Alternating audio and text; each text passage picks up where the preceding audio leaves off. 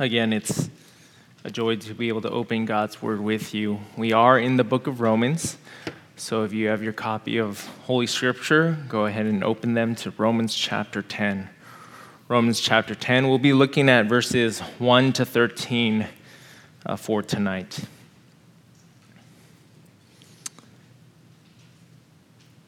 Follow along as I read our passage of Scripture, and then we will pray for the Lord's blessing. Romans chapter 10, beginning in verse 1. This is the word of God. Brothers, my heart's desire and prayer to God for them is that they may be saved. For I bear them witness that they have a zeal for God, but not according to knowledge. For being ignorant of the righteousness of God and seeking to establish their own, they did not submit to God's righteousness. For Christ is the end of the law for righteousness to everyone who believes. Verse 5. For Moses writes about the righteousness that is based on the law, that the person who does the commandments shall live by them. But the righteousness based on faith says, do not say in your heart, who will ascend into heaven, that is to bring Christ down, or who will descend into the abyss, that is to bring Christ up from the dead. But what does it say? The word is near you, in your mouth and in your heart. That is the word of faith that we proclaim. Because if you confess with your mouth that Jesus is Lord and believe in your heart that God raised him from the dead, you will be saved. For with the heart one believes and is justified, and with the mouth one confesses and is saved. For the scripture says, everyone who believes in him will not be put to shame. For there is no distinction between Jew and Greek. For the same Lord is Lord of all, bestowing his riches on all who call on him. For everyone who calls on the name of the Lord will be saved. Let's pray.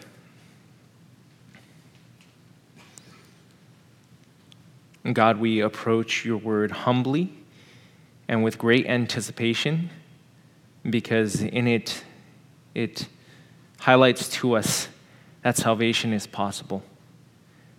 That it is, in some sense, as easy as calling upon the name of Christ, confessing with our mouth and believing in our hearts that he is Lord and that you have raised him from the dead.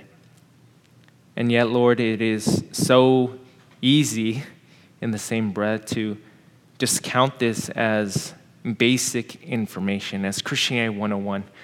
But we pray that it would not be so, and that this would continue to nourish our souls, that we wouldn't move beyond righteousness that is appropriated by faith, but it would shape and define who we are and then motivate us to be your ambassadors, heralds of the good news, proclaimers of Christ, because we have ourselves tasted and seen that you are good. And so use this word, use this passage to challenge us, to stoke to flame and kindle our hearts, to be zealous for the good news that we have been redeemed by. Father, we ask for your Spirit to be convicting and guiding, pruning us and refining us, that we may bring honor to you. Increase our joy by showing us Christ. We pray these things in Jesus' name. Amen. Well, tonight I want to start by proposing a question. Does your theology do something? Just think about it. Does your theology do something? And specifically pertaining to our passage, does your theology do something for others? If you've been with us, throughout Romans 9, we've wrestled with some difficult doctrine, some weighty, some heavy truth, predestination, election, the sovereignty of God. Teaching that is, yes, challenging, yet amazing. But sadly for some, not just here in this room, but for many across the Christian world, once this doctrine clicks, it is easy to become puffed up with pride, to carry a holier-than-thou attitude. It renders some inactive, and we just can get big-headed. That's why there's this caricature for those who hold to the doctrines of grace, that Calvinists have been criticized and labeled as the frozen chosen. Those who accept and subscribe to God's absolute authority in salvation are the same people who are often guilty of being callous and cold in their evangelism. Yet, that's not the connection forged by the pages of Scripture. Because right doctrine should produce right praxis. Orthodoxy to orthopraxy. You see, acknowledging and believing in God's sovereignty shouldn't lead us to just being armchair theologians where we sit back and debate over the finer details of difficult teaching. It ought to grip our hearts. It ought to be the main impetus for proclaiming the word of Christ, especially if we firmly believe God has chosen people, that he has elected some. And you might hear the common rebuttal, well, if God is sovereign over everything, if he has already decided who he will save, then what I do is pointless. Except such a response is actually an affront to God's sovereignty. Just think about that. Such a posture exposes a lack of understanding, a lack of belief, really. Because if you believe God to be completely sovereign, to wield absolute authority, then shouldn't that hold true for your obedience? That you be the first to put it on display through listening and obeying the Great Commission in the declaration, heralding of the good news of Christ. So tonight, Paul is going to revisit the righteousness of God. It's not a novel concept. This isn't the first time he's broached the topic. He's going to again unpack the difference between righteousness based on the law versus righteousness based on faith. And we might want to check out because we've heard it all before in the book of Romans. Hasn't he written on this already? I mean, the whole thesis of this letter is how the righteous shall live by faith, Romans 1:16 and 17. And that's true. But there's a different intent this time around. Paul is tracing how our theology ought to do something. Our understanding of the righteousness of God should put things into motion, namely a burden to evangelize. I mean, just look at how Paul models this for us beginning in verse 1. He writes, brothers, so as to draw his audience in, brothers, my heart's desire and prayer to God for them, the Jews, is that they may be saved. I mean, for the first time in a while, the apostle is being very vulnerable and raw with us. Can you see his emotions gushing through this verse? Does it leap out at you? Listen to these words of affection, brothers, heart's desire. This is not the language of some snooty and stuffy theologian. This is the soul of someone set aflame by the truth, by the doctrine of election, that Paul feels this strongly for his own people, for the Jews, because they are paradigmatic for the phrase, so close yet so far. Those who, ironically, were once called the people of God need to be saved themselves. But in Paul, we see how, as thorny and complex as the doctrine of election and God's sovereignty may be, it doesn't sap away evangelistic zeal, but it actually fuels it. In fact, the sovereignty of God is what drives the apostle to his knees in prayer and petition. So at the outset, let that be a reminder to us. Let that shape our approach to the text. This is why we study hard passages like this one in the previous sections. That as our hearts are moved by the truths of Scripture, we would move towards others to plead with all to repent and believe. And Paul is going to set out to accomplish this in two parts. By first stirring our sympathies for those deluded by a righteousness based on the law, And then secondly, by stoking our evangelistic efforts because we humbly know better. Not because we have it all figured out, because God has been gracious to reveal the truth in his word. We have received a righteousness based on faith. So first, a faulty righteousness based on the law. A faulty righteousness based on the law. Look again at verse 2. So now that for is a conjunction further unpacking why he has this heart for evangelism, a heart for these people to be saved. He says, "For I bear them witness that they do have a zeal for God, but it's faulty. It's not according to knowledge." So Paul admits from the get-go, there is no denying the Jews are zealous people. I mean, you meet any devout Jews today, and you're immediately impressed by how meticulous, how scrupulous they are. But the lengths they, as well as their ancestors, go to abide by rules and customs only makes them more pitiful. The problem is not their commitment or attention to detail. Zeal is a good thing. Paul doesn't condemn the Israelites for being zealous, but they were zealous for the wrong things. You know, there's something amiss if I'm more engaged and excited about Dodgers or candy than my own family, right? Zeal is not bad if it's not disordered, but when it is, it can lead to tragic outcomes. You've seen and experienced this before.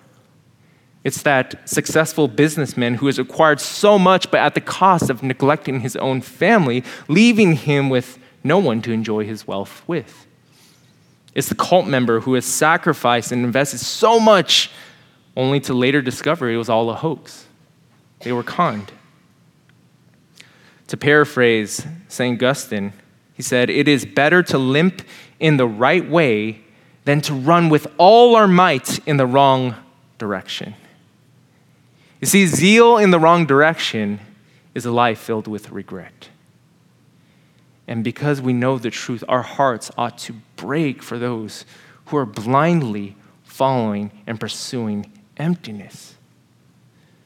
And what we find to be even more tragic is that the Israelites, they were zealous for God, but they lacked knowledge. Like those today, maybe in the office or people we know, friends from the past or college, who have an interest in the divine, in deity. They're curious, but they pull up short by buying into conspiracy theories or phony spiritualism. It doesn't matter how many coexist bumper stickers they have or the number of other religions they've investigated. A person's earnestness can only cover up so much error if they lack the knowledge of the God of the Bible. And for the Jews, this was their critical mistake. Look at verse 3, showing us how it's not according to truth, according to the knowledge of God and his word. For being ignorant of the righteousness of God and seeking to establish their own, they did not submit to God's righteousness. So here, Paul is pairing the ignorance of God's righteousness with establishing our own righteousness. It's one or the other. It's kind of like an inverse relationship. Because if you are confident in the credentials of Christ for a right standing with holy God, then you're not concerned about trying to establish your own. You're not into morality or putting on a show by dressing yourself up in religious garment. However, without a firm advocate, without an anchor, you will drift to justify your existence, to prove your worth, to establish your standing, your own righteousness. This was the flaw of the Jews. They were so fixated on how to distinguish themselves as good, as better than the rest, that they were obsessed with all their law keeping and doing. And because of that, they missed out on what God was doing, what he had provided. So that when God offered a gift, an alternative, it didn't fit neatly or nicely into what they were expecting, into their Jewish system of you get what you deserve. After all, grace is the polar opposite of a wage. And I think we can see parallels with this in our own lives. This is something a lot of us have a hard time digesting because we have been raised in a similar environment. And many of us have been indoctrinated by a works-based culture. We've been inculcated from a young age where you earn your keep, where hard work pays off and is reflected in stellar GPAs and trophies, that the brilliant and beautiful have cemented their place in society by merit. In other words, our identity is often built on what we do rather than who we belong to. So ask yourself, have you grown accustomed to substantiating your place in the world by your accolades and feats? Trying to win in the game of life is exhausting because you never know if it's enough. But a relationship, on the other hand, affords enjoyment, security. You see, there is a big difference in having an employee ID versus belonging to a family. Your employment status, whether you still have a job come tomorrow, depends and can change based on what you can bring to the company. But your relationship in the family is fixed. It's based on flesh and blood. Now, the crazy part is when we import a works mentality onto a relationship with the living God. And often we can treat him like he's some religious program instead of a loving father. If I just read enough, if I just attend church enough, serve enough, evangelize enough, then I'll gain God's approval. And what we have done is we have perverted Christianity into our own form of law keeping. But we don't slave away for God's righteousness. The text tells us we submit to it, to his terms. That in God's economy, we are not justified by law based on our works, even our Christian deeds. We are justified by faith based on Christ's work. And the Israelites were misguided because this was actually what the law was a precursor for. Verse 4, for Christ is the end of the law for righteousness to everyone who believes. Now, this may be a little confusing. What does Paul mean by this sentence? Well, think of a race. If you're like me and you've ran a lot of marathons in your lifetime, I'm just kidding, I don't run. My wife has, so by marriage, by association through union, I'm quite the gifted runner. But when you start the marathon, you're striving to complete the whole thing, right? All 26 miles. And after hours of pumping your arms and putting one foot forward in front of the other, at last, you cross that finish line. You're exhausted, but the race is over. You've completed the marathon. Now, the finish line is both the goal and the terminus. The finish line, right, is what you had your sights set on. It's what you're running towards. 10 miles left, 5 miles left, last mile until you cross that finish line. But the finish line is also in the same when the race is officially over. That when you cross it, the marathon is done. There's no, okay, now you have to run back all the way to the start. That would be messed up, a very cruel joke. It's called a finish line. And in this verse, the apostle is highlighting both the goal and terminus of the law. That by its commands, its prohibitions, it's pointing us to the goal, holiness, perfection, righteousness. Yet in peering at the law, we also see our own reflection. Sure, the law reveals to us what righteousness should look like, what the standard is, but immediately we recognize how we'll never measure up. In our sin, we're DQ'd from the start. And left to ourselves, we will never arrive at the goal. But this was the lesson God intended, one of the lessons at least, God intended to teach through the law. that if this goal is unattainable, well, then it must be accomplished some other way. The law hinted at something else, namely someone else. In our inability and failure to be righteous through the law, we were being trained for the righteousness of God manifested apart from the law, as we saw Romans 3, verse 21. That the law's terminus was essentially to roll out the red carpet and cue an introduction. Enter Jesus. And when Christ arrives, the era of the Mosaic law is over. When Christ arrives, he is what the law has always anticipated and prepared us for. But if we play dumb and refuse to believe, then we are traveling back in time to our own detriment. We are forsaking the righteousness of God that he has provided, which is what Paul keys in on in verse 5.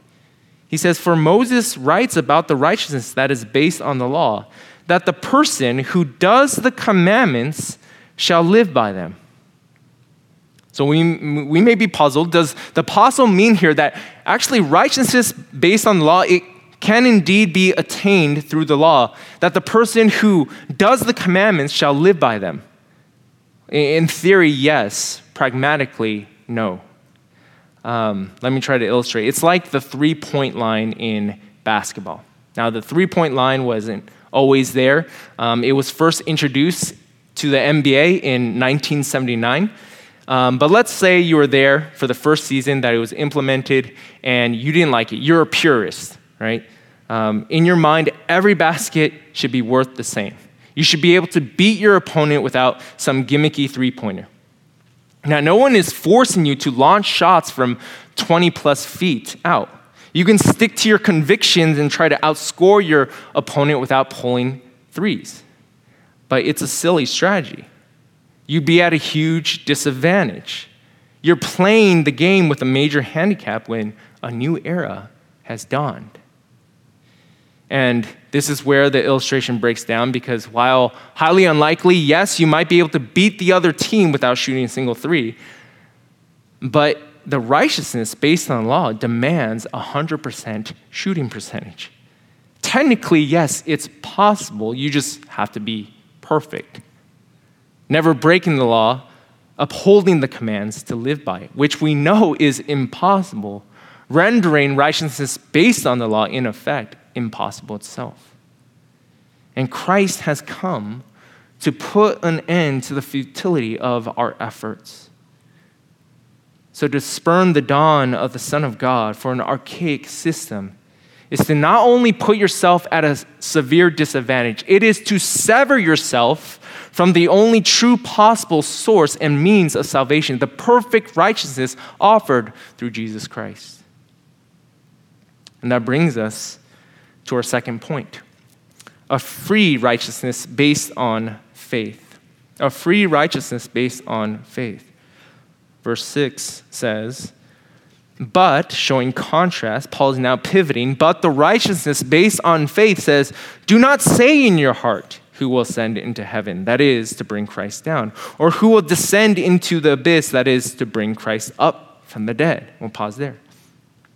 Paul quotes now from Deuteronomy 30 to support his argument. And he slightly alters the reference, but with no real material difference. Paul's main point, Paul's contention here is that we can't plead ignorance because of inaccessibility. We can't pretend like, well, the reason we didn't believe is because we didn't have the information, or Christ was distant, or the gospel was not made available to us. It's not like it was up in the celestial heavens or buried 6 feet under, beyond our reach. This section kind of reminds me of Psalm 139, verses 7 to 10, where the psalmist says, where shall I go from your spirit, or where shall I flee from your presence? If I ascend to heaven, you are there. If I make my bed in Sheol, you are there. If I take the wings of the morning and dwell in the uttermost parts of the sea, even there your hand shall lead me, your right hand shall hold me. Those verses in the psalm declare God's omnipresence. but it escalates and it's evidence in Jesus Christ. How? Well, Paul comments himself. I love when the apostle helps us, and he says after each of these references, that is to bring Christ down, that is to bring Christ up from the dead. What the apostle is doing is he's noting that God has beaten us to the punch, that the very ministry of Jesus removes these hypotheticals because he has drawn near. He has taken the initiative. That in Christ, when Christ in his incarnation, he humbles himself, taking on flesh and blood to live among us. That in Christ, in his resurrection, he has conquered the grave to be with us forever. Our God, we know from Scripture, is a glorious, transcendent God, but he is also a God who comes close. That in Christ, he is also immanent. You see, in the Son of God, God has made the first move. Therefore, our first move is not to do, but to believe. A righteousness based on faith is not preoccupied with our capacities, but looking, trusting, believing in God's capabilities, his saving act in and through Jesus Christ. And this is something we all can do. God has come near to us through the incarnate Son, Emmanuel, God with us, so that we no longer need to latch on to some esoteric, lofty, secret knowledge, nor do we need to uncover some hidden treasure chest at the bottom of the ocean containing this wisdom of salvation. No, instead, verse 8, but what does it say? The word is near you. It is so close to you, in fact, that it is in your mouth and in your heart. That is the word of faith that we proclaim. You know, some gifts in life are very difficult to redeem, forcing you to jump through a ton of hoops just to make your life difficult. Maybe you have to read all the paperwork, all the terms and conditions to ensure that you qualify for the prize before it's ripped away from you. Or you have to buy something else first in order to receive another great offer.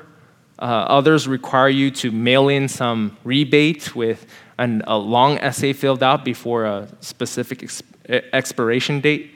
But the gospel has no such caveats. I love how plain this is. You read this verse and it's nothing like shocking or glamorous. There's nothing about privilege, experience, acumen, and skills. But what does it say? It just says the word is near. The gospel is not restricted by the recipient, but freely extended to all.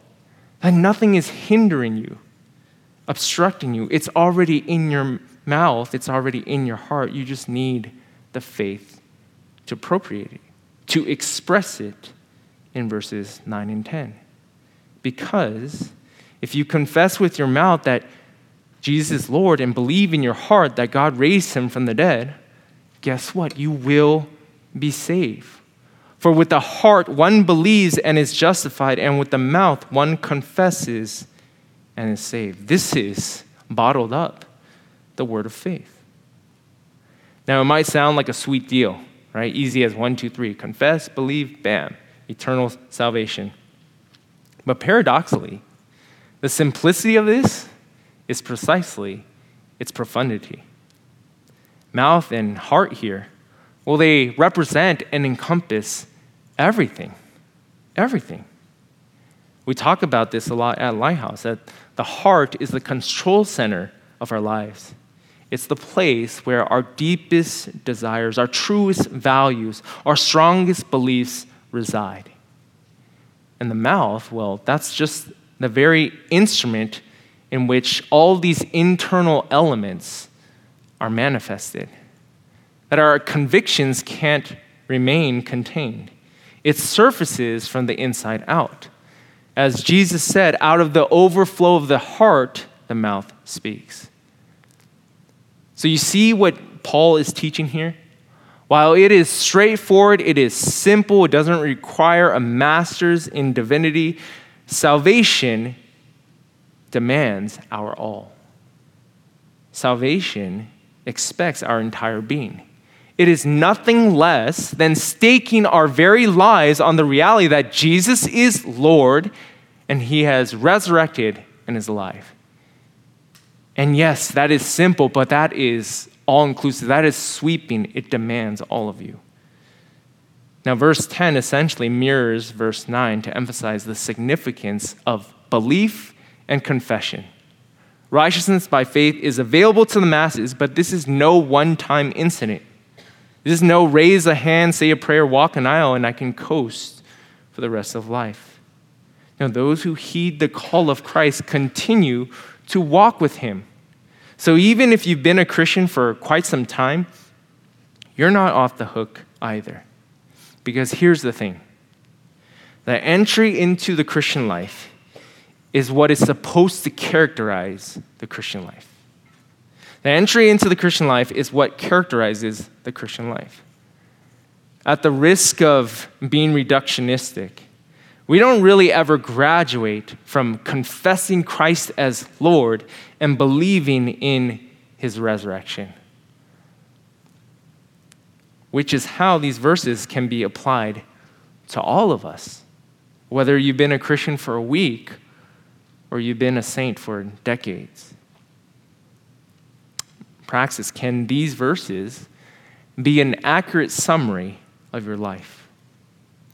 Will your ideas, morals, thoughts, pursuits, relationships, behaviors, and actions affirm the lordship and resurrection of Jesus Christ? Is there discrepancy or consistency when it comes to your usage of time, entertainment, money, your views on politics, war, your job and hobbies, how you share the gospel? Does it all tell of and can it all be connected back to Christ somehow, some way? You see, when we veer off track, we are in danger of returning to righteousness based on the law, whether it's in our own personal walk or in our efforts of evangelism. It can be so subtle that we believe we operate by our own strength instead of resurrection power when we take credit for our own maturity, spiritual maturity, or when we feel good about leading someone to Christ. We confess work or the approval of others as Lord when they take priority over what God commands, what Scripture dictates. But listen, when we make it our aim to submit and obey Christ in our finances, purity, words, and aspirations, we show him as he is, supreme King, the Lord of Lords. When we suffer well, endure persecution, die to self, stand with Christ to proclaim the gospel to others, we rehearse and declare that God indeed has raised Jesus from the grave. He is alive and well. And proof is in our zeal to share this good news. Now, this might sound like a tall order, but it's not without persuasive reason. Look at how Paul presents this to us in verse 11. For the Scripture says, everyone who believes in him will not be put to shame. You know, if we're honest with ourselves, shame is probably a decisive factor in a lot of our choices. You know, we don't want to trouble others, so we refuse to ask for help. We have difficulty confessing our weaknesses because we're embarrassed about how we'll be perceived. We're ashamed to pray in public and acknowledge our faith, psyching ourselves out with all the hypothetical questions and insults that might be raised. Maybe we secretly fear being wrong about what happens after death.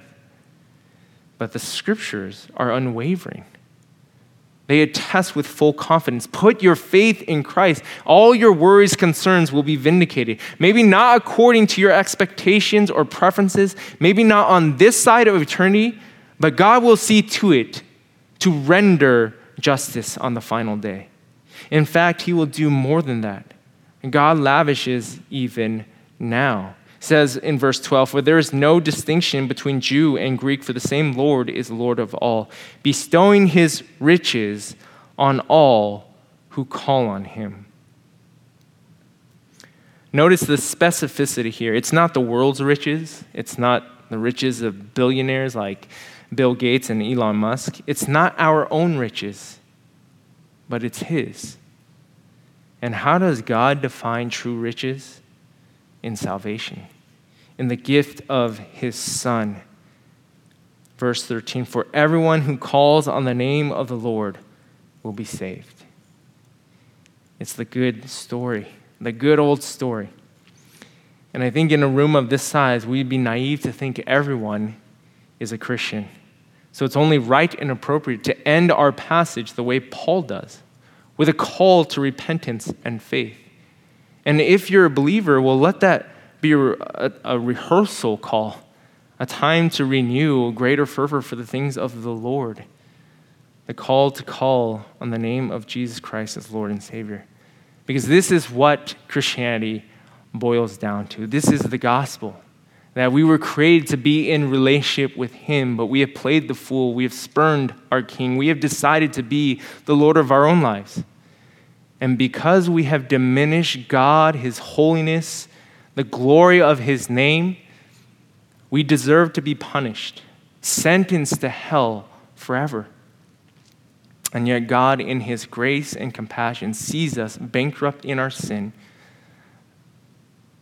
and he sends his Son to redeem lost sinners, to live a perfectly righteous life, a life we can never do by our own strength. We can never measure up, so that when Jesus goes to the cross, he does not deserve to be there.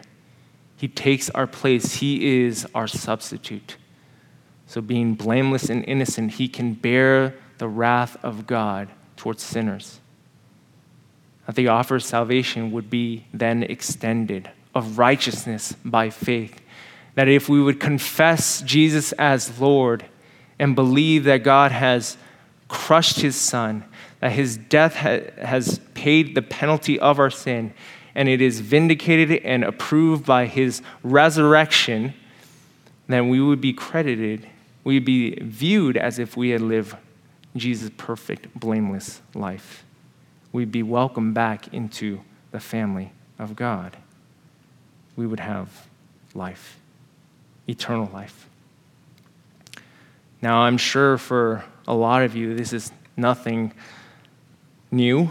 This is not revolutionary stuff in the Bible world. But this passage has guided us through the core tenets of the gospel. It's done a fairly plain job of comparing a faulty righteousness based on the law with the free righteousness based on faith. But we don't want to miss the spirit in which Paul is expanding upon this doctrine. You see, it's not in some sterile science laboratory where we're dissecting the central components of the Christian faith. These truths are proclaimed with people in view, with loved ones in mind. And that sets the tone even from verse 1 when Paul unloads and says, brothers, my heart's desire in prayer is that they may be saved. These truths are to be taught and received with a humble heart, a heart broken for the broken hearts of others. Hudson Taylor said, the Great Commission is not an option to be considered. It is a command to be obeyed. Martin Luther said, it is the duty of every Christian to be Christ to his neighbor. And so I return to the question that I begin with. Does your theology do something? Does your theology do something? Specifically, does it do something for others? You see, this truth that you now have received from God's word is not just yours. It's a stewardship. And Paul, in the book of Timothy, commissions his young disciples saying, guard the good deposit. Guard what has been entrusted to you. And how do you guard this good deposit? Not by clinging onto it, not by hiding it under your bed. Guard the good deposit by depositing it in others, by sharing the good news of Christ, so that they too may have life and life abundantly. And I think this is so pertinent for our group, because as young singles in this unique season of life, this is probably the time in which you will have the most point of contact with non-Christians. You know, like when you're a junior high or a high schooler, even college kid, you're still going through just, puberty and growing up and learning stuff, learning how to be independent, cook on your own. But as you enter young adult, hopefully you have most of that figured out. But it's so that you are equipped then to relate with others, to be salt and light in this world. Capitalize upon this stage of life. Those in your office cubicles, those you take graduate classes with, those you live with, your sports teammate, your hair salons, your gardeners, whoever God puts in your path. God has sovereignly placed these people in your life so that you can be an ambassador, so that you can evangelize. If you truly trust that God is in control, God is sovereign, then these people in which you cross paths with, they're not accidental, but divinely tailored so that you can be an influence, so that you can be Christ too, so that your heart's desire and your prayer to God for them is that they may be saved. Let's pray. God, I'm convicted. I think of so many opportunities I have squandered, so many moments in which I have been silenced because I've cared too much about what people think. I've sought to establish a righteousness that is based on my own doing, my performance, how I will be perceived. And Lord, I pray for forgiveness. And I'm sure many others here feel the burden and the guilt of missed opportunities. But Lord, your grace is sufficient. Lord, you've given us those failures to remind us of greater obedience, to point us to capitalize on the opportunities that you will bring us. Lord, we pray that you would immerse our hearts in the wonders of the gospel, that righteousness is as simple as confessing with our mouth and believing in our hearts. And it would stir within us a great desire then to share this news with others. Lord, we pray that you would continue to be at work in our hearts, Lord, to humble us, to mold us to be more and more like your Son, one who came for the lost. And so, Lord, may you renew within us a greater vigor to proclaim the good news, because it is good news. We pray these things in Jesus' name. Amen.